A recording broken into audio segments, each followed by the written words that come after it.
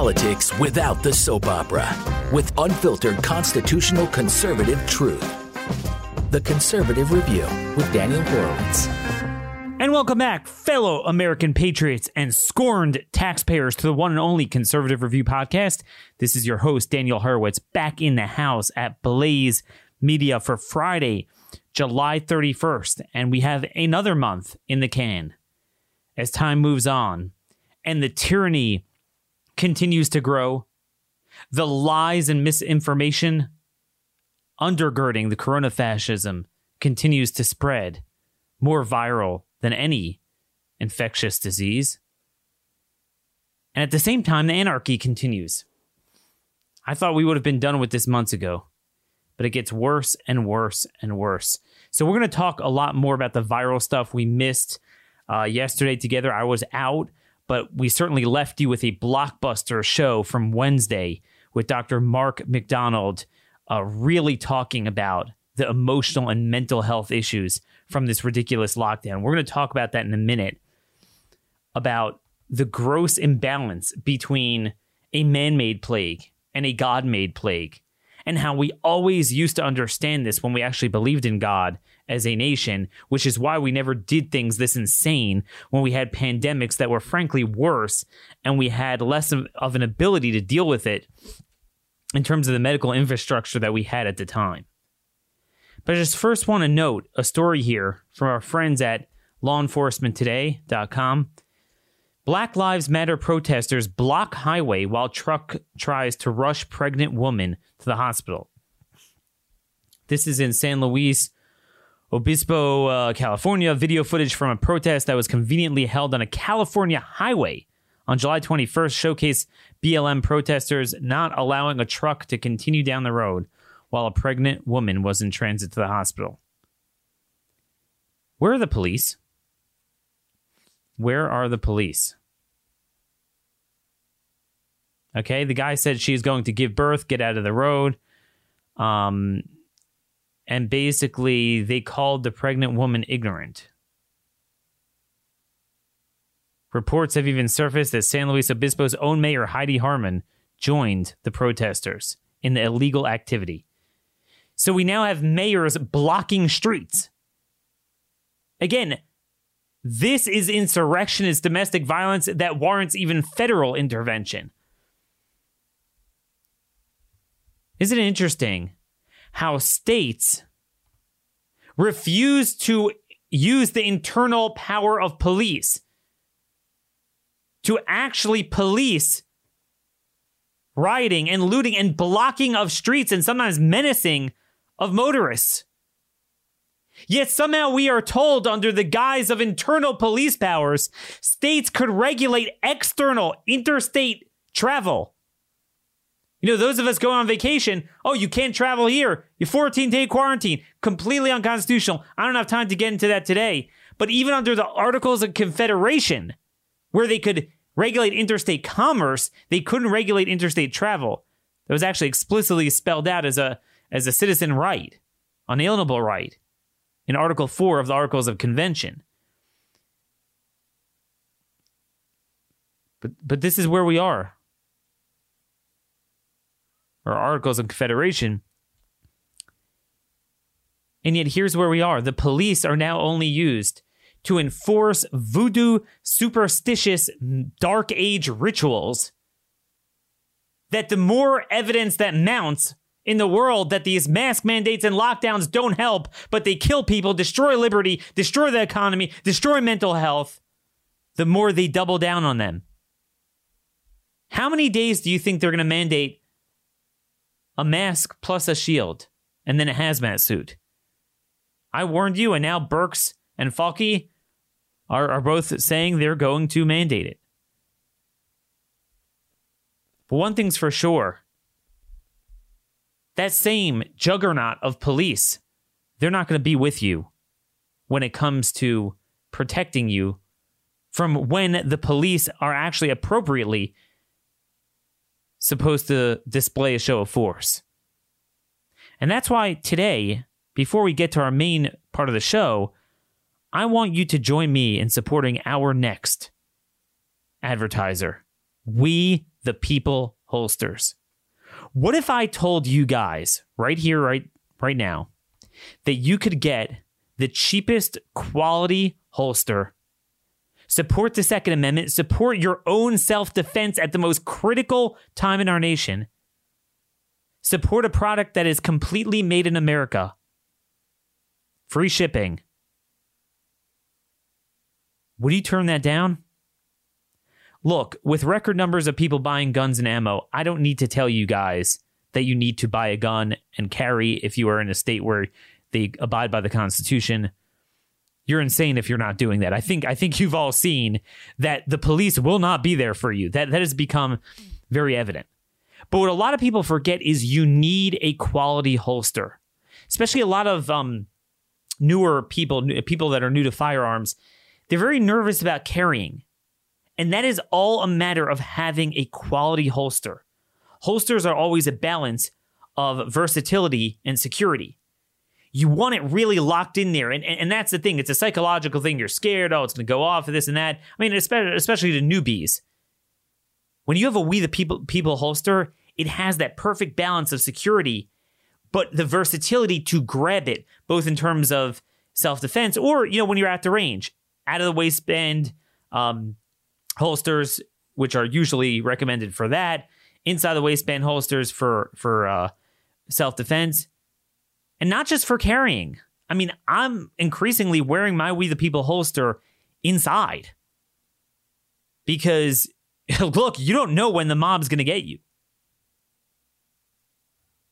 If you want to be safe, I would need you guys to go to wethepeopleholsters.com/CR. They start at just $39. Again, these are the most quality holsters in the industry. I usually shop around for ammo, other things, other accessories. I'm not particular. But when it comes to holsters, I go with We the People. Not just because they're patriotic. It's all made in America. But also because of the quality. They have thousands of options to choose from. I've never had a type of gun that they didn't have a holster for. So, right now I'm actually carrying my Canik SF Elite. It's a TP9 series. It's not one among the most common guns. I like it because it's a single action striker fire, very rare, lots of fun at the range. And they have right-handed, left-handed, outside the waistband, inside the waistband. The proprietary clip design allows for you to easily adjust both the cant and the ride for your holster that will fit comfortably and securely. I mean, I love that sound. You pull it out and a really nice click. Bam. Love it. I cannot say enough about their products. So here's the deal. You go to wethepeopleholsters.com. Free shipping if you do wethepeopleholsters.com/CR, and then you put in promo code CR, you get $10 off. So $10 off plus free shipping with this quality. Folks, you cannot get better than that. Satisfaction guaranteed. If it's not perfect, if it's not a perfect fit, for whatever reason, if the gun didn't fit, send it back for a total refund. wethepeopleholsters.com/CR. wethepeopleholsters.com/CR. Offer code CR. So that's in terms of the anarchy side, the lack of security. But what about the tyranny? I want to talk to you today about 1957. Literally the opposite of the insanity that we see today, where we actually followed science, but also believed in God. I first want to just preface by saying Deborah Birx was on Fox over the weekend, and she said if the governors and mayors of every locality right now would mandate masks for their communities, and every American would wear a mask and socially distance and not congregate in large settings, we can really get control of the virus. Folks, the worst hotspots have been doing this. Heck, in Hong Kong and Japan, they have those things glued to their mouths and have had that glued to their mouths for months. Yet, it hasn't helped and cases are soaring. As Yogi Berra always said, there's no difference between theory and practice in theory. except in practice, there's a big difference. See, I don't need some fancy study. The greatest study we have is what we are seeing with our eyes. You can't simulate more of a rigorous mask mandate and more ubiquitous compliance than what you have in Asia and places like Israel. I mean, Israel, they had a Anne Frank style lockdown there. They literally couldn't leave their homes. And then when they stopped it, they were wearing masks beyond belief. Didn't help one iota. They always understood this back in the day. What we are doing now with this insanity, rather than focusing on those that are sick, quarantining only those that are sick, treating only those who are sick, when 99% get it very mildly or asymptomatically, we are creating more death and mayhem than you can imagine. Over the weekend, it came out that GDP has gone down 33%. 33% in the second quarter after going down 5% in the first quarter because this hit the tail end of it. Those numbers are unfathomable, but it's not just money.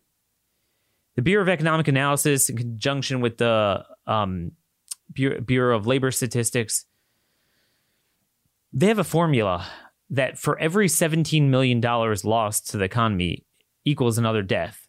It's the stress, the suicides, the drug overdoses, the divorces, depression. I mean, we've seen this since the Great Depression. If you look at the GDP lost, it's about 2.3 trillion. I need to get the exact numbers. I haven't calculated it yet. I'm just doing it in my head as we're recording here. 2.3 trillion. If you do the math, it's going to come out to be at least 130,000. 130,000 deaths due to the lockdown. Okay? Now, when we're talking about these deaths, we're talking also about a lot of younger people. Remember, most of what we're seeing with the virus is that it kills people who are very old or who are really going to die within the year because they're immunocompromised. Everyone's talking about Herman Cain, and God bless him, may he rest in peace. He had stage 4 colon cancer. Okay, so, I mean, those are the people it hits. You want to try to shield them, those people. But again, you got to achieve herd immunity. The quicker you achieve it among non-immunocompromised people who don't have stage 4 colon cancer, the quicker you could save those people. So actually, we're killing more of those people too. But that's part of dying of cancer, is that you don't have an immune system. So there's a lot of ways you can die. But when you're talking about the lockdown deaths, these are younger people. These are younger people. So when you're talking about years of life lost, okay? You're talking about several million years of life lost. I have to do the math, but several years of life lost. What did I say? Several million years of life lost. It's going to dwarf the years of life lost from COVID. That's the reality. It's going to dwarf the years of life lost.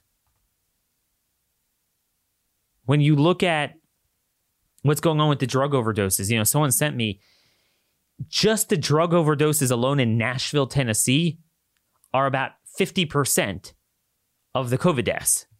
So that's just one avenue of lockdown deaths is drug overdoses. In June, they were up 46% nationwide. And by the way, the sick irony is a lot of them are going to be designated as COVID deaths. Truly sick. We always understood that this is insane. You look at Sweden, they're done. And now they have herd immunity. Minimal deaths and no lockdown deaths. There was a time where we did this. 1957, there was something called the Asian flu. It started out, yes, you guessed it, in China. Was first detected, I believe, in Singapore or Hong Kong. It was, in the winter, spring, and then it migrated to America. There were some cases in the summer. And then it broke open in August, September, October, kind of died down November, December. And then there's a mysterious spike January, February into early March of basically 1958, where it's never been confirmed it was the Asian flu, but it doesn't seem like it was the seasonal flu, so it's unclear. A lot of people are comparing what's going on to the Spanish flu. And we said from day one, just the fatality level, the fact that the quality of healthcare, the fact that the median age of those who die from this are often above life expectancy, whereas then it was 28. You cannot compare the two. It's more comparable to 1957 Asian flu. And I did a deep dive into what it was like back then, the 1957 flu. I asked my father, and I want you guys to try this social experiment on, if you're old enough, try it on yourself. If it's on your parents or anyone else you know who lived during it that are at least old enough to remember it. I said, what was it like to live in the 1957 Asian flu? My father was like, what's that? What was it like to live in the 1968 Hong Kong flu? Well, I heard of Woodstock and the riots. I heard of the 73 oil crisis, but I don't know what you're talking about. Well, I said, Dad, you were in second grade in the 57 crisis. You were in college in the 68 crisis.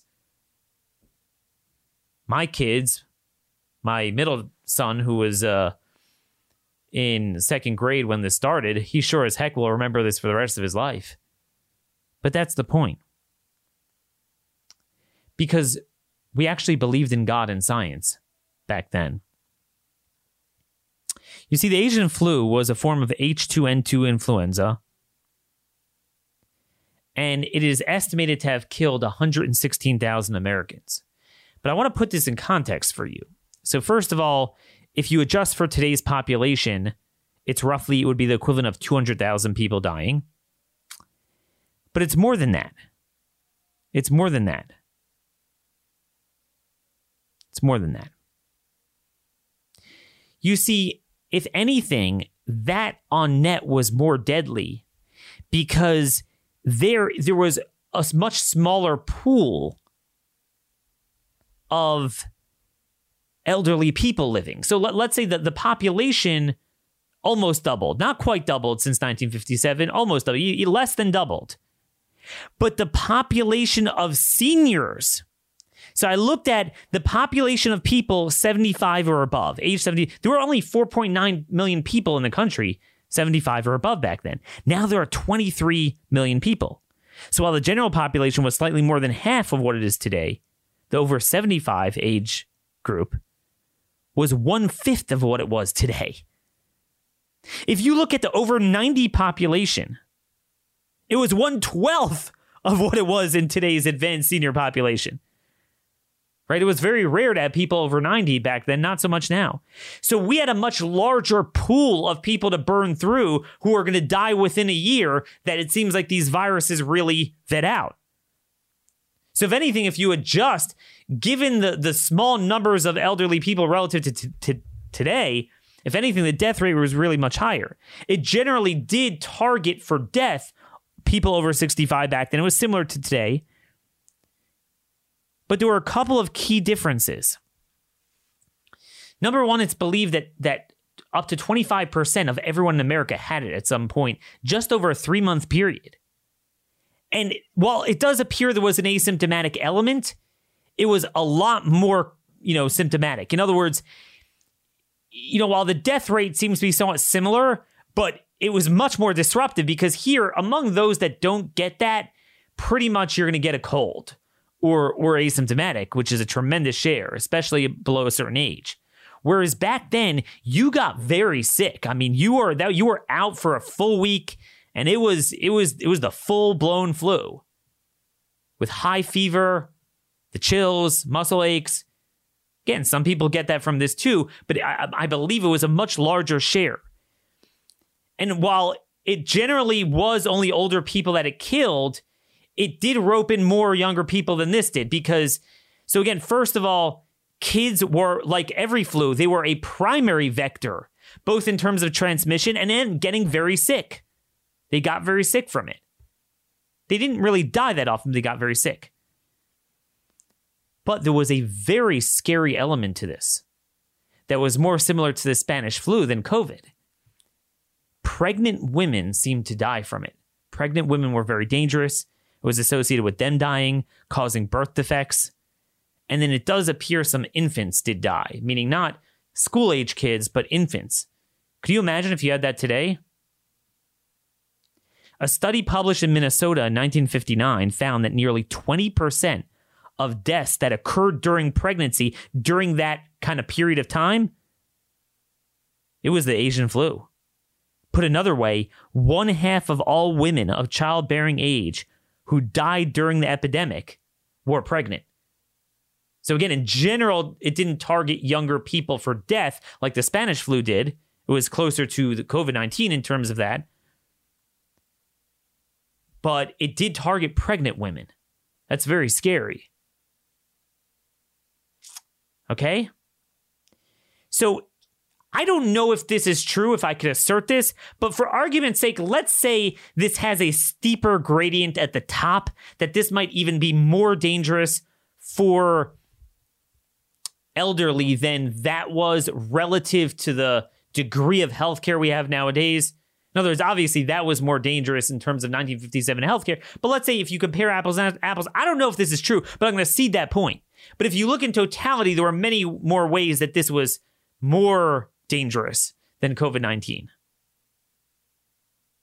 And by the way, we don't know. I mean, if you would have counted and obsessed about it, which you're going to see we didn't, the Asian flu the way we did here, I'm sure the death toll would have been contrived like it is now. It would have been even higher.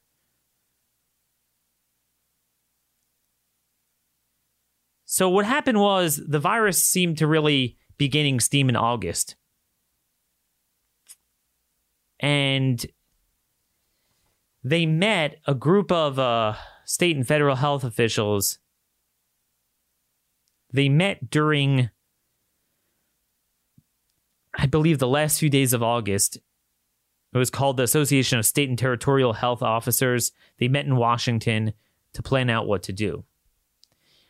Most of this that I'm going to tell you comes from the research of D.A. Henderson. He wrote this in a paper in 2009, shortly before he died, with the onset of H1N1, the swine flu, to glean lessons from what we did. And basically, this guy, by the way, D.A. Henderson, is credited with eradicating smallpox. So this guy's in the Hall of Fame of epidemiology. And basically, they noted what we see to this very day. The science hasn't changed. They noted that you cannot stop the spread of something like this. And remember, they had the Spanish flu painfully in their minds. I mean, you look at the policymakers at the time, you know, they would have been kids during the Spanish flu. They remembered this. But what they did understand is that the healthcare was better. They did have the ability to get vaccines, especially for a flu-like thing, and to treat it. And that was their goal. Make sure the hospitals could deal with it. Let's come up with a vaccine and let life go on. Quote, this is what they resolved at the conference: prevention, which in the absence of effective means to stop the spread of infection, resolves itself into an immunization program. Rather than panicking everyone and counting every last case, they recommended, quote, hospital admissions should be limited as far as people to those cases of influenza with complications or to those with other diseases which might be aggravated by influenza. Because it affected the deadly aspect was mainly with those with serious underlying conditions. Again, you had that scary aspect of pregnant women, actually. But beyond that, that's what it was. No, doesn't that sound familiar? There's healthy cases and there's serious cases. Don't treat them all the same.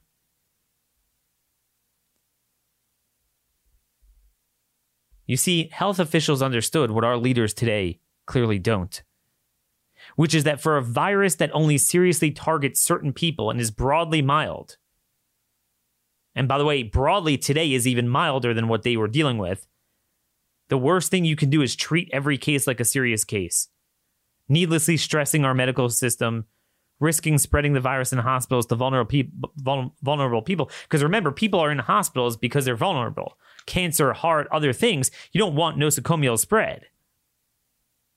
It was all about treatment where it was needed, and mainly concocting a vaccine for the vulnerable. Henderson observes that at the meeting, they stated, quote, "There is no practical advantage in the closing of schools or the curtailment of public gatherings as it relates to the spread of the disease." This was in recognition that they saw no practical means for limiting the spread of infection. Okay, they understood that.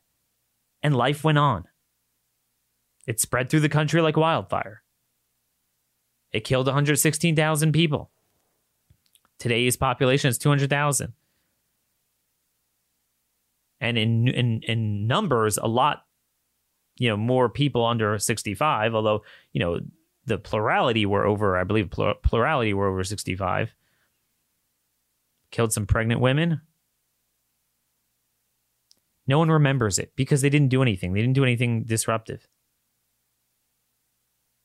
And again, unlike with COVID-19, although children rarely died from the Asian flu, they got very sick. It was estimated that over 60% of students had clinical illness during the autumn.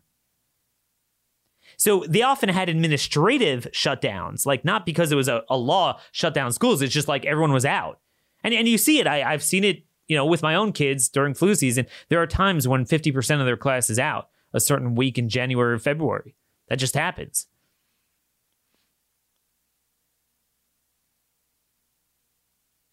In fact, Henderson notes, based on his research, that there was, quote, "a complete absence of protective antibody among children and young and middle-aged adults." They had no immunity to it, unlike today where it seems like there's partial immunity. So they got sick. They didn't really die from it, but they got sick.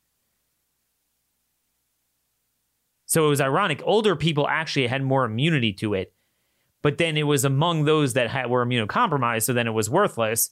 And then it's the other way around. You're obviously more vulnerable than kids.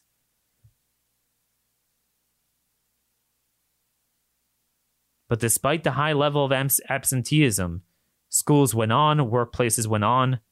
The Surgeon General said the epidemic was, quote, "not alarming." He estimated that the fatality rate was no more than, quote, 2/3 of 1%. Now, folks, in most areas of the country, we are seeing it's really 0.2, 0.3 for COVID-19. So just keep that in mind. And he says, yes, hospitals were crowded, but there was always enough surge capacity to deal with the patients. Quote, "The Maryland State Department of Health, which appointed the Influenza Advisory Committee in June 1957, referred to pandemic cases as being, quote, mild diseases, noting that the virus does not cause more serious illness than other types of flu. It simply affects more people." Sounds very familiar. Well, Daniel, what do you mean? What do you mean? Well, yeah, the equivalent of today's population, 200,000 people did die from it. But for the most part, with 25% of the country, 25% of the country getting it, that would be the equivalent of like 110 million people getting it now. I believe we're up to about 50 million, I would say, which is why I think it will stop soon. Listen to how eerily similar this is to today's dynamic. Henderson notes that no efforts were taken to close down the economy and quarantine people. Quote, "Quarantine was not considered to be an effective mitigation strategy and was obviously useless because of the large number of travelers and the frequency of mild or inapparent cases." The exact opposite. Here they're saying, oh my gosh, you're a silent spreader. No, that's the exact opposite. You target those who need the treatment, and that is it. The notion that you were ever going to shut down, and notice how they say it was impossible to stop travel. This was 1957 type of travel. The notion that you would shut things down is absurd. He noted, closing schools and limiting public gatherings was not recommended as strategies to mitigate the pandemic's impact, except for administrative reasons due to the high level of absenteeism. In early October, the Nassau County Health Commissioner in New York stated that the public schools should stay open even in an epidemic, and that children would get sick just as easily out of school, which we're seeing is very true. We saw that in the Spanish flu. We're seeing that any other time. Most people catch it at home. So that's another thing. It's not that kids don't get it. It's that kids get it extremely mild, milder than the Asian flu, by the way. Death is much rarer than the flu, and hospitalization is rarer than the flu. But they could get the cases, but the extent there's a school's going to open and they'll say, oh, there's cases. Who says they're getting it from school? So that's another very similar thing. Most of the transmission occurring at home. And again, remember that back then, kids got sicker from the Asian flu, and also they transmitted it much more. They never thought to close schools. A lot of people tell me, oh, Daniel, well, it wasn't as scary because they had a vaccine. They developed quickly a vaccine. It is true, they developed it. But Henderson notes that it was, quote, too little too late. It was only available to 17% of the population, was only 60% effective, and wound up circulating after the virus had already peaked. Quote, given the limited amount of vaccine available and the fact that it was not more than 60% effective, it is apparent that the vaccine had no appreciable effect on the trend of the pandemic. So that really was not much of an issue. I want to read to you just one paragraph that gives you a 30,000-foot view of what went on there. And again, this is from Henderson's paper that he wrote in 2009 in preparation for the swine flu, gleaning lessons from 1957. The 1957-58 pandemic was such a rapidly spreading disease that it became quickly apparent to U.S. health officials that efforts to stop or slow its spread were futile. Thus, no efforts were made to quarantine individuals or groups, and a deliberate decision was made not to cancel or postpone large meetings such as conferences, church gatherings, or athletic events for the purpose of reducing transmission. No attempt was made to limit travel or to otherwise screen travelers. Emphasis was placed on providing medical care to those who were afflicted and on sustaining the continued functioning of community and health services. The febrile respiratory illness brought large numbers of patients to clinics, doctors' offices, and emergency rooms, but a relatively small percentage of those infected required hospitalization. End quote. Doesn't that sound very eerie? Very similar. Are they really a clinical level of hospitalization, or is it just whatever? Okay, people get sick. And now it's even more because we're testing every darn thing, and people would never even care coming in.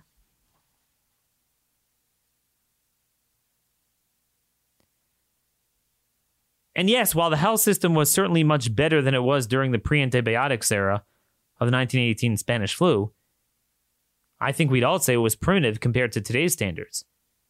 Yet we managed, and we thrived. Henderson concludes, the overall impact on the GDP was negligible and likely within the range of normal economic variation. Here we are today, with a worse GDP decline than the Great Depression. And with that, all of the deaths. You see, folks, what we didn't have back then was mass media, social media, and the incurable virus of evidence-free panic porn propagation to induce an epidemic of fear and paranoia. While this current virus is worse than recent flu epidemics, I'll always grant that. It's much more in line with the Asian flu and its sister, the 1968 Hong Kong flu. Killed slightly less people per capita, but similar to that as well. 1968, you had the riots, you had Woodstock, which occurred during the peak of the virus, but you're unlikely to remember the epidemic. And again, as I keep saying, 3 years before Henderson wrote this paper on the 57 flu, in 2006, he wrote an analysis of what a lockdown would look like. And he said there are no historical observations or scientific studies that support the confinement by quarantine of groups of possibly infected people for extended periods in order to slow the spread of influenza. Experience has shown that communities faced with epidemics or other adverse events respond best and with the least anxiety when the normal social functioning of the community is least disrupted. And folks, how amazing that when you dig up the New York Times editorial, September 17th, 1957, this is during the peak of the Asian flu, quote, "Let us all keep a cool head about Asian influenza as the statistics on the spread and the virulence of the disease begin to accumulate." Thank God cooler heads prevailed, because they understood back then what King David understood last chapter in Kings 2, that I'd rather fall in the hands of God because he is merciful than in the hands of man, than a man-made plague of shutdowns, lockdowns, tyranny, totalitarianism, panic, fear, paranoia.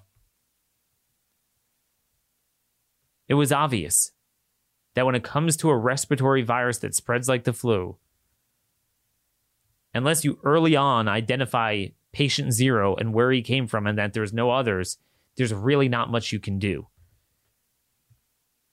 It's not like something like Ebola, which is very deadly, but it's not as transmissible, so you try to stuff that early on. It's gonna run its course. And to this day, we see that. Israel locked the hell out of people and destroyed their country. And then even when they ended that lockdown, they did the model mask wearing. Didn't work. Didn't work. It's going to spread who it spreads to. It's going to do what it does. The question is, what are we going to do? Are we going to add to God's plague a man-made plague? That's the only question here. You see, if you want to know where this is coming from, all this utterly insane testing. And by the way, even CDC on their website, they now say it's insane to have all this mass testing. They actually have a line in recommendations, role of PCR testing to discontinue isolation or precautions. For persons who are severely immunocompromised, a test-based strategy could be considered. But for all others, a test-based strategy is no longer recommended except to discontinue isolation and precautions earlier than would occur under the strategy outlined in Part 1. Part 1, they say that after 10 days, you are not infectious. And a new study came out, and really, for most people, it's after day 6. So after 10 days, there's no reason to test because the viral shedding, you're shedding dead cells, and the stupid PCR tests pick it up. They pick it up months later. Heck, with a lot of people, they're probably picking up other stuff that's not even the virus. And it sows even more panic. It's just utterly insane. And again, next week I'll talk about this more. I'll have a piece coming out. But this is also leads to the legal and constitutional aspects.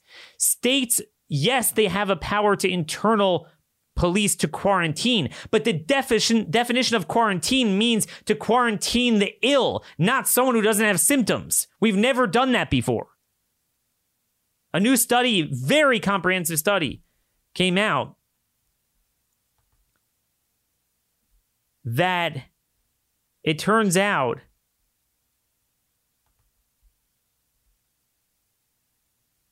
asymptomatic is likely very little transmission.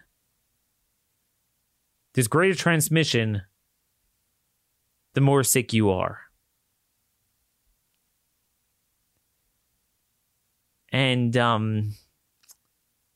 we don't get it. But where is this coming from? The corporate masters. New York Times, corporate insiders pocket $1 billion in rush for coronavirus vaccine.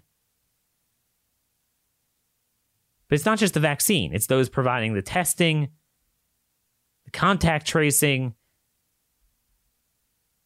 so they can get rich off of this.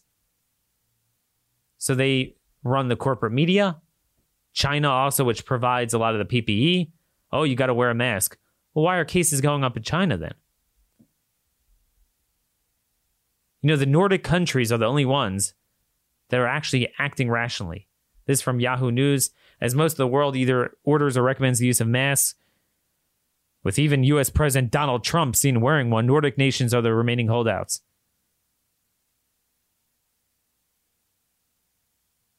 And basically, they say it's nonsense. Utter nonsense.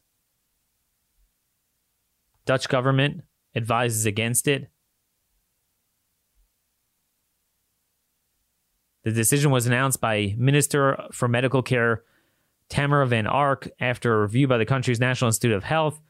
The government will instead seek better adherence to social distancing rules after a surge in coronavirus cases. Quote, because from a medical perspective, there is no proven effectiveness of masks, the cabinet has decided that there will be no national obligation for wearing non-medical masks. He argued wearing masks incorrectly, together with worse adherence to social distancing rules, could increase the risk of transmitting the disease. So we think that if you're going to use masks, then you must give good training for it. And that's true. I mean, that really is following the science.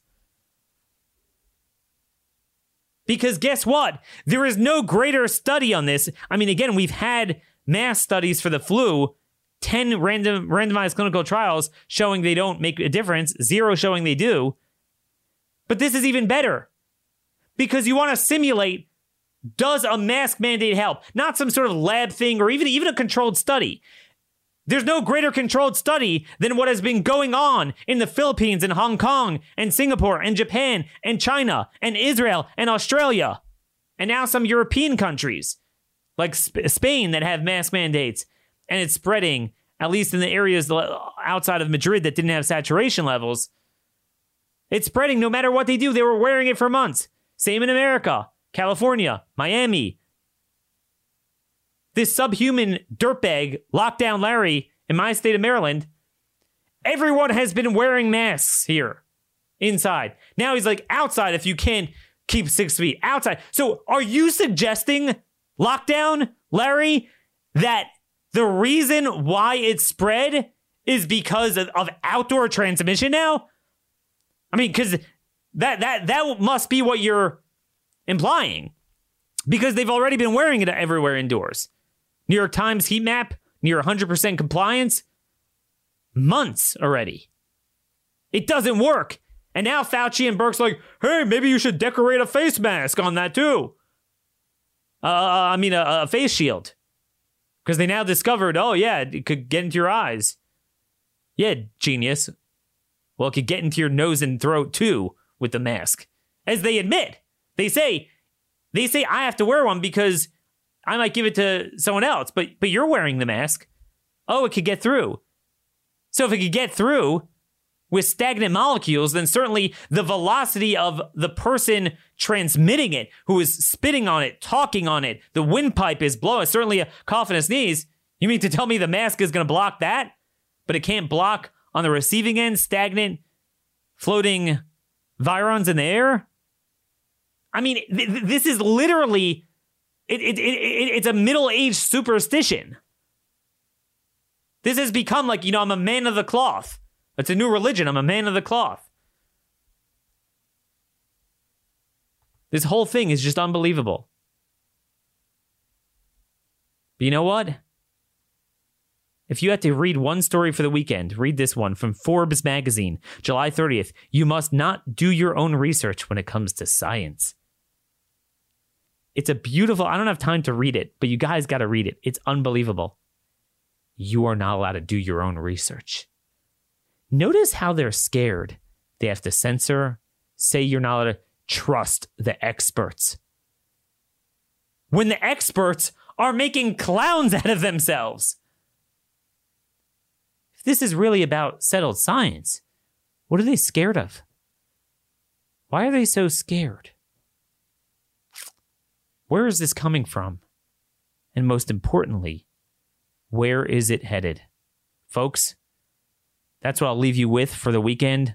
A lot more next week. We'll have a full week. Again, go to our Facebook pages and let's organize at a county level at least in areas where Trump won, to fight back against the dark ages, mask mandates, to provide the real science, the real truth, the real belief in God, the real faith in our people, the faith in our democratic republic, restore democracy.